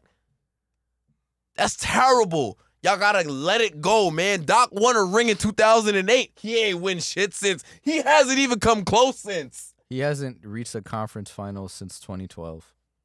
And what year is it? 2023. You gotta let it go. You gotta let it go. Doc is not it. Doc is absolutely not it. He does not. Now, I say this. Mike Budenholzer, Monty Williams, they deserve jobs in the NBA. Doc Rivers, you could be a consultant. You could be in the front office. Fuck it. You could be on TNT. Interpersonal ESPN. relations. I'd watch it. I deadass would watch it. Absolutely not. If I had to listen to Doc Rivers do color commentary. Nah. He can do play-by-play real quick. No. He can do play-by-play. He can do play-by-play. With that voice? He can do play-by-play. I'm with Kayla on this. I'm gonna watch the game on He mute. can do play. Drags. Listen, do what LeBron do, man. Just put music in the background. But fuck it. Doc Rivers does not deserve another job in the NBA. I at had a all. realization He does not. He does today. not. And it's bad. And I don't understand why he keeps getting hired. Like, y'all just do not learn from your fucking lessons every time. It makes no sense to me. I had a realization today that I think Doc Rivers is George Karl if he was a better human being. In the sense of we sit here and we go, look at his regular season record. He won all these games. He did all these things. Yeah, but he did that with pretty good fucking teams with good rosters. And then he also had those good rosters and didn't really do shit. He's got one ring to his name. And now after, we're going to talk about him saying, oh, man, I don't really think we ever believe these Clippers teams are going to win. For them losing the playoffs last year, basically going, I mean, you know, who knows about Ben throwing his players under the bus and not taking accountability for a lot of things. Like, to the James Harden post talking about when people say they're the best, they're really not as good as they seem and shit. Like, so it's like the truth is coming out more and more about how motherfuckers don't fuck with Doc as much as people like to make it seem. And on top of that, he just doesn't coach well. Like, he's not a good coach. So all those regular fucking season things don't mean anything. And I feel like the more we hear, it's just sort of like, yeah, shit is not all as great as people make it seem. So that's that. I think that might be my comparison. How big of a reach would it be to say that he's like the NBA version of Marvin Lewis? Because, like, for a while, the Bengals would always have, like, 10, 11 wins, would win the AFC North, and then just not do anything in the playoffs? No, because He doesn't have Marvin the ring Lewis. to his name, or football's completely different though. No, I know. You got one team. Yes, and also Marvin Lewis made his name coaching the best defense of all time. It's true. So Doc ain't even have those assistant credentials to his name. Well, he had player credentials, but Yeah, but not he also coaching shouldn't have won credentials. that Coach of the Year either. So Well, here's what I'll say about these guys. I'll start with Budenholzer. It's kind of messed up. Like, they fired him, and mind you, his brother had died. It was either his brother or his father. Someone in his family had died during right as soon as the season ended and right in the playoffs. So it was like, damn, like y'all couldn't wait a little bit longer for it. The Budenholzer thing, I mean, look at it. You win a championship. mutual parting of ways or something. Nah, bro. You win a championship, right? Which some people say, yeah, you kind of got lucky there. The next year, what happens? You lose in the semifinals to the Celtics, and the year after that, you lose in the first round to an 8 seed that barely made it past the play-in, right? So there were rumblings of Bud being fired before the ring, and then you have 2 disappointing playoff exits, and now it's like, all right, maybe we need a new voice coming in. So I understand it from that standpoint. The Monty Williams thing, it's interesting because he went to the finals. Some would say he may have overachieved with some of the Suns teams in the past few years. But you have a new owner come in after Sarver. You have Matt Ishbia come in. He wants to make a splash. What's the first thing Matt Ishbia does? He says, yo, go and trade for Kevin Durant. He goes trade for Kevin Durant because Kevin Durant was linked to the Suns in the offseason when he first had that trade request from Brooklyn. Right? So you give up McHale, you give up Cam Johnson, 2 guys that were loved in Phoenix, right? But, I mean, it's Kevin Durant. Like, you make that trade 10 times out of 10 times. Who would have suspected that Kevin Durant would twist his ankle in layup lines and miss, 10, 11 games and only play, I think, 7 games in total for the Suns in the regular season? He played more playoff games for the Suns than he did regular season games. Yep. So that kind of hurt their continuity and their team chemistry. And I know it's hard for... Even if it's like one of the greatest basketball players we've ever seen in our generation, right? It's still hard to just say, yo, go in there, plug and play, because I'm assuming those 10 games would have been key for them figuring out rotations and, it's easier for us to get Kevin Durant rest here as opposed to there. Yeah. We can play campaign with KD maybe against these lineups, but not these lineups. Yep. And I think Monty was trying to figure those things out almost on the fly in the playoffs in the Clippers series, which you saw because it was like, why are the Clippers competing with the Suns when they don't have Paul George, they don't have Kawhi? This is after game 2, right? And you're like, what's going on? But he's trying to figure things out on the fly. And then you see it really exasperate in the Nuggets series where it's like, all right, you have a Nuggets team that is complete top to bottom with a guy that probably some feel should have won the MVP, right? You have across the board, you have size, you have shooting, you have length, you have everything, right? Yeah. They've had their system in place. They're the 1 seed in the West for a reason. And now you're trying to throw a hodgepodge team together. And yes, Devin Booker was going crazy in the playoffs, right? And also I know everybody has their mixed feelings about CP. Couple games. Go ahead. That's crazy. Everybody has their mixed feelings about CP3, but losing your point guard for the entire series is still crucial. It's still crucial. As washed as some people may think Chris Paul is, he's still your floor general. Right? He still gets the offense in line. He still sets the defense, things all like this, right? So I think with the Monty Williams thing, he was just, he just had to fall on the sword, right? Matt Ishbia, a new owner, comes in, wants to make a splash. Look, they're going to go in a new direction. And this new direction starts with Devin Booker, and it builds around Kevin Durant. I don't know what they're going to do. Start with Doc Rivers. They would be foolish to bring in Doc Rivers. I don't know who goes to Phoenix. I've heard the rumblings of Ty Lue stepping down from Los Angeles to maybe go. I think that would be a great spot for him to go to, Phoenix. In terms of Doc Rivers, yeah. It's a dub, bro. It's a dubbington. It's a dub. We not I'm tired doing of it. hearing him linked to every coaching We smoking position on the right now. Rivers pack, bro. Real shit. I think it's a case of when you go in the league as long as you have and you build up all this, I guess, regular season clout, right? And, you have a bunch of probably old heads from those Celtic teams and even probably some of the Clippers teams. Even though I saw that article that came out that was like, oh, the Clippers weren't as united as they think.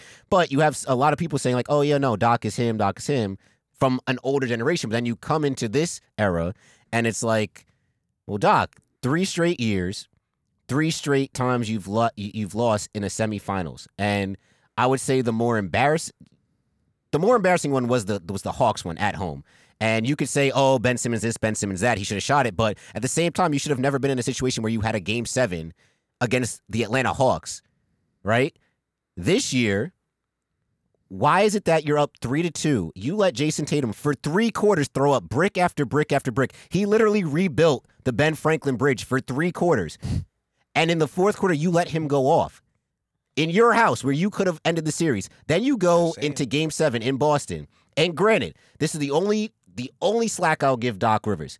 His 2 stars did not show up for him. Now, I don't know if that's just because they didn't answer the bell for him, they didn't play for him or whatever, but Joel Embiid and James Harden only combined for, 28 points? It don't matter what they combine for. They suck. They both suck. They stunk. They suck. No, they shat the bed. Stunk. They suck. But at the same time, you had a 3-2 lead. Yes. You had 2 chances to advance to a conference finals, including in your own crib, and that's unacceptable. It's unacceptable. So how many times have we seen a Doc Rivers-led team where we're thinking, oh, they should be going to the conference finals, they should be going to the finals, and they fall short?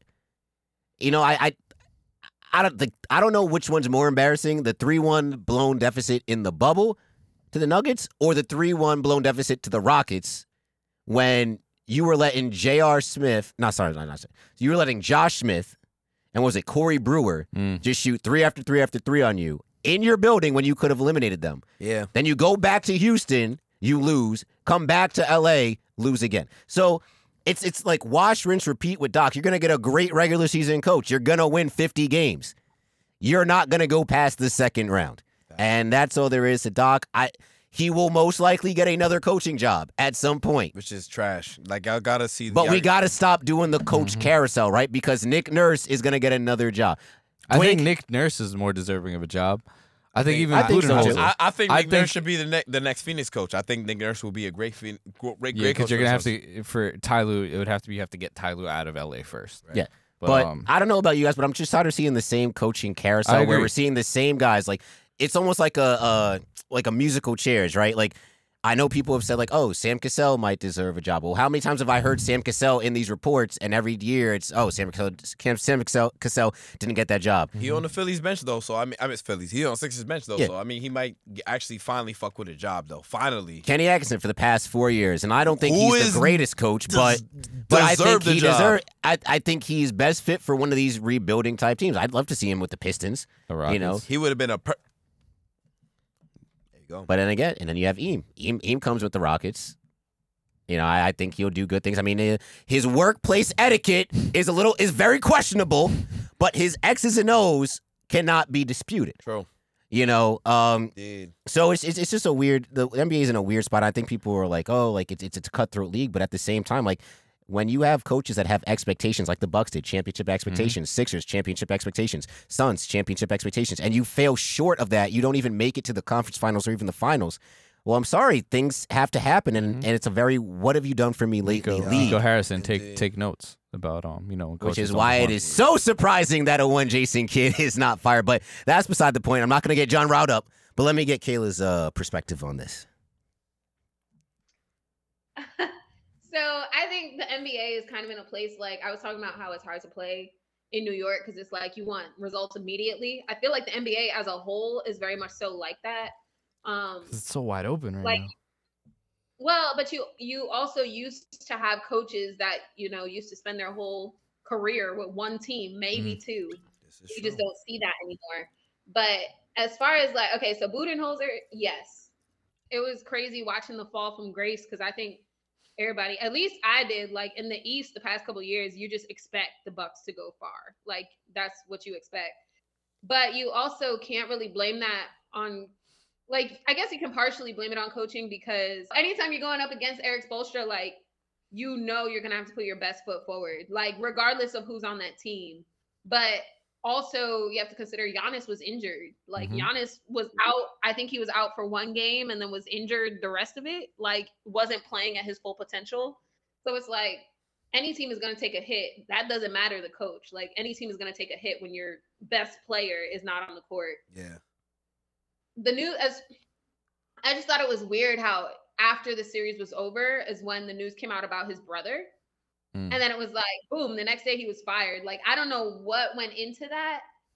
decision. Like, I don't know if it was like just wasn't public knowledge and then they waited till after a funeral or something, because I thought because that Budenholzer not a common last name, so they had to know. but not even just that, but like, when Monty Williams, when His wife.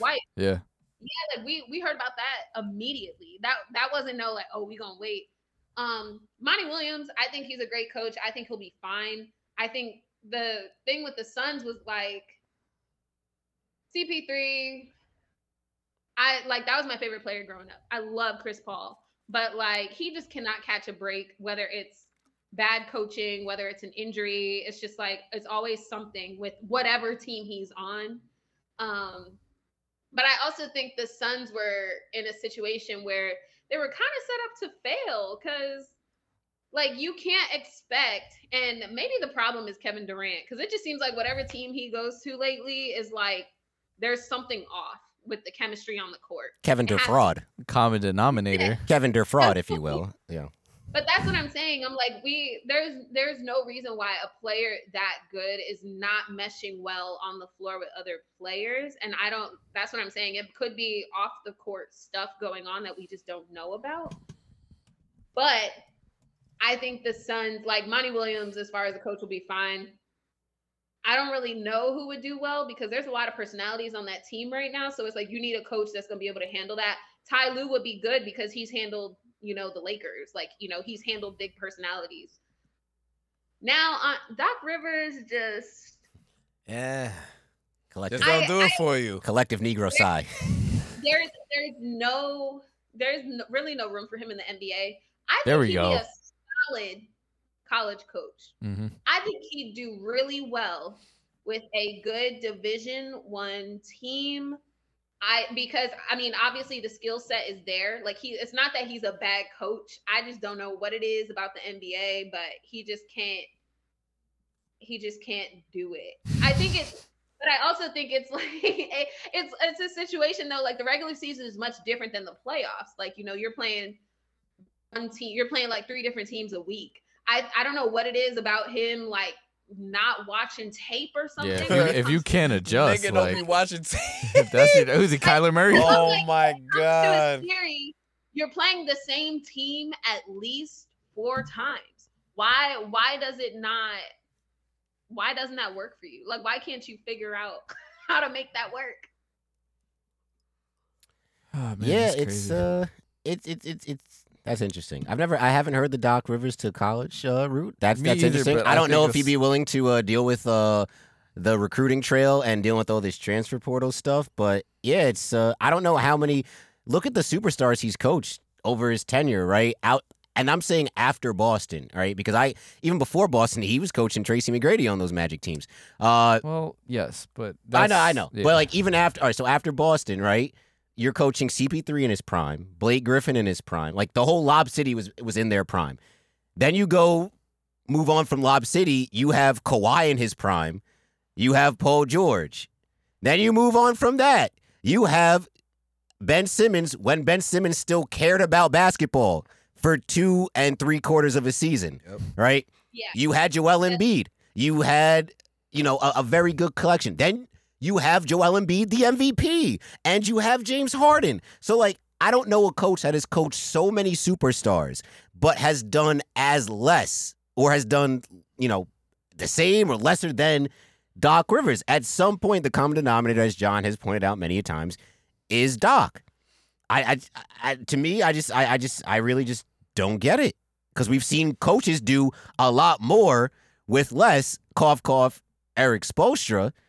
But I feel like you could list a lot of other coaches in the league that have been able to do that. Rick Carlisle. You can't sit here and go, like, oh, he's the interpersonal relation coach. He's the guy who really understands the players and does all these things. And then after it's, I don't know, man. We're not pushing the right buttons. I don't know. This team never really gelled to begin with. I don't know. Like, you can't be both. You can't have both here. And that's the real issue. And then he just keeps getting shot after shot after shot. And it kind of just, like, I think about, like, how you and your dad talk about Doc Rivers, how your dad is still in that old head mentality of, hey, it's a black head coach. We got to root for him. He's a bad coach, period. That's it. And bad coaches deserve to be rooted against. Exactly. Whether you white, whether you black, whether you Hispanic, like I'm saying, it's whatever.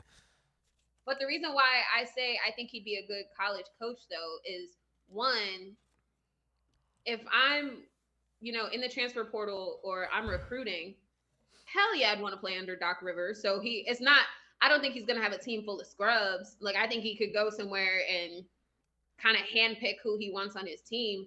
But also, I'm not going to say college is like less important. But it seems to me, honestly, that he'd do better in like a March Madness atmosphere, to be quite honest with you, where he's not, where it's not a series. Don't ask John this. But it's an elimination game though, and he's not good in those. I'm about to say, yeah, I ain't gonna lie. He got a losing record in elimination games where every game is an elimination. My only Don't thought give would that be, nigga the 1 seed, bro. My only thought would be like Fred Hoiberg. So like Fred Hoiberg went from Iowa State. He went to go coach the Bulls. That failed, and now he's back in college. And he's doing a pretty decent job out there, and I believe in the Big Ten. He's got the Big Ten or the Big 12. I'm not gonna but Rick Pitino, but he just went and did the same thing. Hey man, fuck it. Listen, he worked his way back. My man went. Listen. Hey, Coach Cal, Nets legend, Coach Cal. Not Nets legend. Nets legend, Coach Calipari. I didn't even know he coached the Nets. Damn right he did. Coach the Nets, man. Yeah, I guess just moving on. The last sports thing really to talk about is you said that the last time, nigga. All right, sorry, my fault. Realizing that the conference finals are happening. Yeah, I'm just saying. You said, listen. I'm just holding the. All right, go ahead. I'm with Miles on this. I'm with Miles on this. We were not gonna talk about the conference finals when they start. No, listen. You just throwing shit up in here. JT said, "Fuck Bron, fuck AD, fuck Jokic." Okay, fine. How about this? Denver in 6, Boston in 7. They really tried to say that the Nuggets were a Purdue level 1 seed. I thought so. I'll hold that L. Why do I feel like Jokic gets so much more slander when he doesn't perform to these ridiculous levels than other NBA superstars? Because he's white. I'll answer that. I'll answer the question for you. Yes, And I felt that too. Because I feel he's like white. Yes, that is exactly why. So he doesn't get the slander. He does not get the slander that other NBA stars The do. long and the short answer. No, sorry. He does like if he doesn't do these miraculous things like he did the other night, then motherfuckers are like, yo, this is why he shouldn't be in the MVP conversation. This is why this and this. But then like other people don't get like, why is no one giving Jason Tatum that hate when Jason Tatum doesn't do shit like that? Again, the short answer, because he's white. In your time, so like you said, you've been doing this for 5 years. So in your time as a woman in the media field and someone that is on camera, how have you seen any progress, I guess, in terms of like the field in general over the past 5 years, your experience over the past 5 years, how you've dealt with being a woman in the media industry, and how much further do you think that we have to go with this? I've seen progress in terms of, and I think it just depends on the city you're in. So I think in my old market, you kind of have to know the audience that's watching your station. So like Memphis is predominantly Black. So they're very good. Like you see all the arguments about like, oh, no natural hair on air. Like that's not a problem out here. I can wear my hair curly. I can wear it however I want. It's not really a problem. So I think the industry as a whole has gotten a little better about that, but I think that just comes with the conversations about, people really pushing for that now, pushing for change, pushing for, the Crown Act and stuff like that. But I still think there's a lot of progress that needs to be made with just like, we're seeing so many people leave this industry and take PR jobs. One reason is for the pay. But also like my starting salary when I was in Macon out of college was $25,000. What the fuck? Yeah. It's a grind. 25,000. Niggas is really comfortable offering that much. That's what I'm saying. That was a full-time position, right? So yes. So it's gotten better in the sense that like now some stations are, because there's so many people leaving, that now that some stations are like, all right, like we can't offer that anymore. To especially, you just graduated with a degree.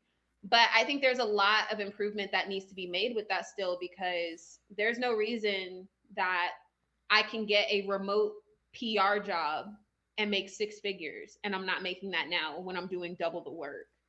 So And I think that's what COVID really proved to people. Like when companies had no choice but to make their people remote, it was like once everything opened back up, people was like, oh, Exposure. if I can do the job remote, why wouldn't I? Right. So I think that's one thing. But for being a woman in the industry, I think everybody has their own experience. I think for me, I've kind of been lucky in the sense that both stations I've worked at, even though the audience wasn't necessarily predominantly Black, both my newsrooms have been predominantly Black.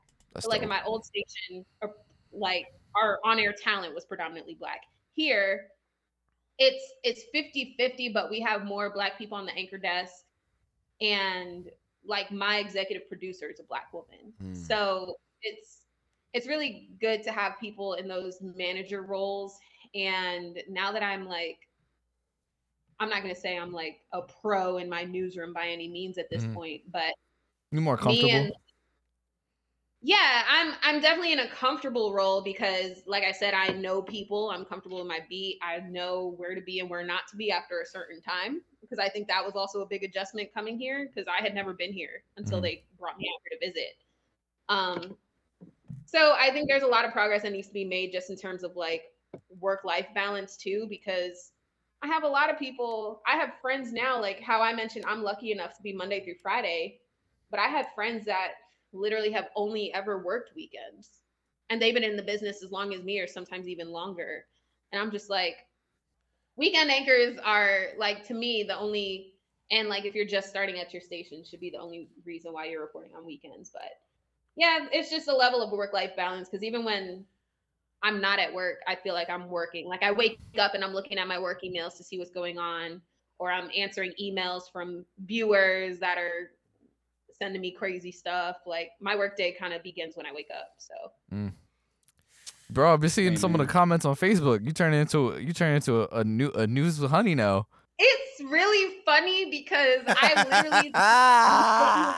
really just be sitting here minding my business, and like I saw a Facebook post, the one you're talking about. Yeah. The dude made a post on Facebook and was like, "Who's finer, Dominique or Kayla?" And I'm like, and there was really like traction on the post. Like they were really pitting us against each other. I'm like, me and her are like good friends. Why are we doing this? This is what it is. Always trying to put Black women against other Black women. You put a Mark Zuckerberg? That's crazy. Yeah, it's interesting. I mean, it kind of gets on my nerve. Like, y'all saw me in college. How many times did I ever wear makeup? Never. I don't know. But now you wear makeup every day that you on the air, right?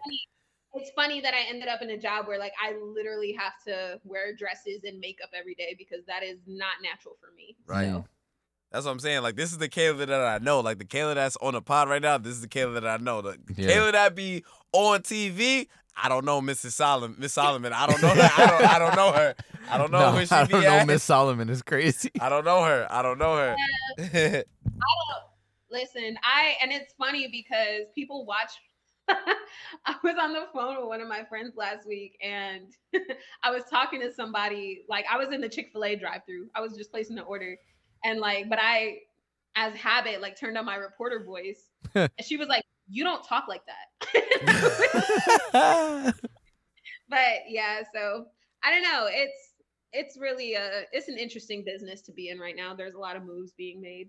Right. Respect. That Pat McAfee thing, I think, was huge. And I think, outside of just sports media, I think that changes a lot of things. Like the fact of him to get that deal and them literally being like, you just got to curse a little less for on air. Like, I remember Deez and Meredith talking about they had 5 fucks an episode. If they hit more than 5 fucks, then the rating of the show got changed. What? Yeah. So that would be a joke where they were like, if we say more than 5 fucks, they're going to change the rating of the show. So we got to leave it as it is there isn't any restrictions. But like, for them to give creative control to like something, it was just some homies talking, build it from the ground up. That's huge. Yeah, I remember when they was at Complex with the 2 mics on the 2 milk You crates. talking about Jesus? Or Pat McAfee? Oh, I was talking about Deez. I went back to Pat McAfee okay, just because sorry. that deal. Yeah, just that deal with ESPN and everything like that. No, it's good for the Pat McAfees. So is this? I guess my question is this where you want to stay in for your career, as in news? But if somebody was to say right now, "Hey, Kayla, we want you to come and anchor ESPN 6 o'clock segment Are you taking that, or are you sticking in Memphis? So I'm gonna be honest with you. So my station doesn't have a sports department. Like we don't actually have a sports department. That's wild. So, You gotta open one up. Yeah, that's so crazy. when they interviewed me, part of the reason like they brought up in my interview that they liked that I had sports reporting experience because they were like, well, if we need to throw you in a Grizzlies live shot, we can, and we can trust that you know what you're talking about. So I kind of get to do the best of both worlds out here, which is kind of the good thing that I like because I know like in any other role, I probably wouldn't have been able to interview Dennis Scott. You know what I mean? Like it's so I kind of have I'm not gonna say that I don't miss doing sports on a daily basis, but I do kind of like that when there is a big sports story out here, that there's a level of trust that they'll be like, we can put Kayla on it. I'm like, that's still fun. The flexibility you like. Shit. I'm sorry? The flexibility is what you like here. Yeah. So, and like I said, they once they saw that on my resume that I even had sports reporting on there and that my first reel on YouTube was all sports, they were like, oh, bet. I was like, I wasn't even coming for that, but thank you. So That's great. No, that's great. it's kind of nice. Throwing it back to the TUTV days, right? TUTV. Oh man. Well, listen. I mean, I tell it to you straight. Listen, you can talk sports with us three. You could probably talk sports with anybody. So that's that don't really mean much, but we know what the fuck we talking about at the end of the day, and I know you know what the fuck you talking about. So. I don't, but yeah. JT's just here for vibes. I'm just here for the vibes. So no complaints. Let me relax because I'm 2 fucks in, so 3 now. So there we go. We about to get canceled. No. I think we've. Oh man, But, all the cancelable offensives never made the pod. The Low key, one of them did. Inshallah made the pod, bro. What did I say with that? Everything. I'm just not understanding what it meant. I just don't understand why people are questioning my Muslim faith. I'm just confused about, but okay. Okay, Kyrie, we get it. Respect. Anyhow, well, I just want to thank my really good friend Kayla for coming through back on the pod. Couple hundred episodes later, We'll have to do another episode to recap DC. Oh my God! Yes. Oh, we absolutely. Patreon. Then we gotta do another one to recap Jets Giants. Yeah, we will. Kayla, listen. If you want to come to Jets Giants, just slide to New York real quick. We gonna be out there. Bro, the way the two of them are bickering, I might go too. Shit. We all gonna have a good time. We all gonna do it. The real question is, John, are you gonna wear a Jets jersey or a Giants jersey? That is a good question. No, John. There's only one right answer because what is your second team? What is your NFC team? You're right. Okay, there you go. That's true. You have second teams? Yeah. That was some Yeah. No. I did have an Ahmad Bradshaw jersey. He did. So there you go. So right, exactly. He's pulling up with just the big blue. Just wear some Temple shit. Like, come on, bro. Like, don't even pick For a side. who? For you. Right. I'll just wear some Yankee shit or something. Yeah, just wear a New York. Yeah, just wear some Yankee stuff or something. You're still New York. like a plumber going to a Knicks game. Yeah, it's just a neutral thing. You know, man. Wear your shirt. Make a shirt for your branding or a hoodie and wear that. Might as well. Listen, I gotta get Miss Solomon on the John Ye's workouut plan, and then the John Ye's workout plan. Word too. Free yeah, advertisement that'll boost it. That's the only free advertisement that we giving on the pod. Kayla, you got anything else for us? No, it's always a good time to catch up with y'all. I'm sorry I couldn't make it last week. It's all good. It's all good. It happens. So it worked out better. It worked out better this week because of the whole Ja thing. Yeah, it definitely did work out better. Yeah, but no, I enjoy catching up with y'all. It's always good to see family, which I don't have much of in Memphis. So if y'all ever happen to be passing through, please let me know. Again, Kayla, I thank you. Thank you very, very much for taking your time out of your busy schedule to come fuck with us. And there we go. There we have it. Huge shout out to Kayla one more time for joining us, giving us some really good content, some good insight, both from what it's like being in Memphis and also just her sports insight, where she doesn't get to do as much anymore. So it's really dope to sort of bring that back. We do love you, Kayla. Huge friend of the pod. She's been around since before this was a thought. Also one of our first guests ever. So it's really great to have her back and really come full circle. That's really it for sports and everything else. We're not going to do any anime this week.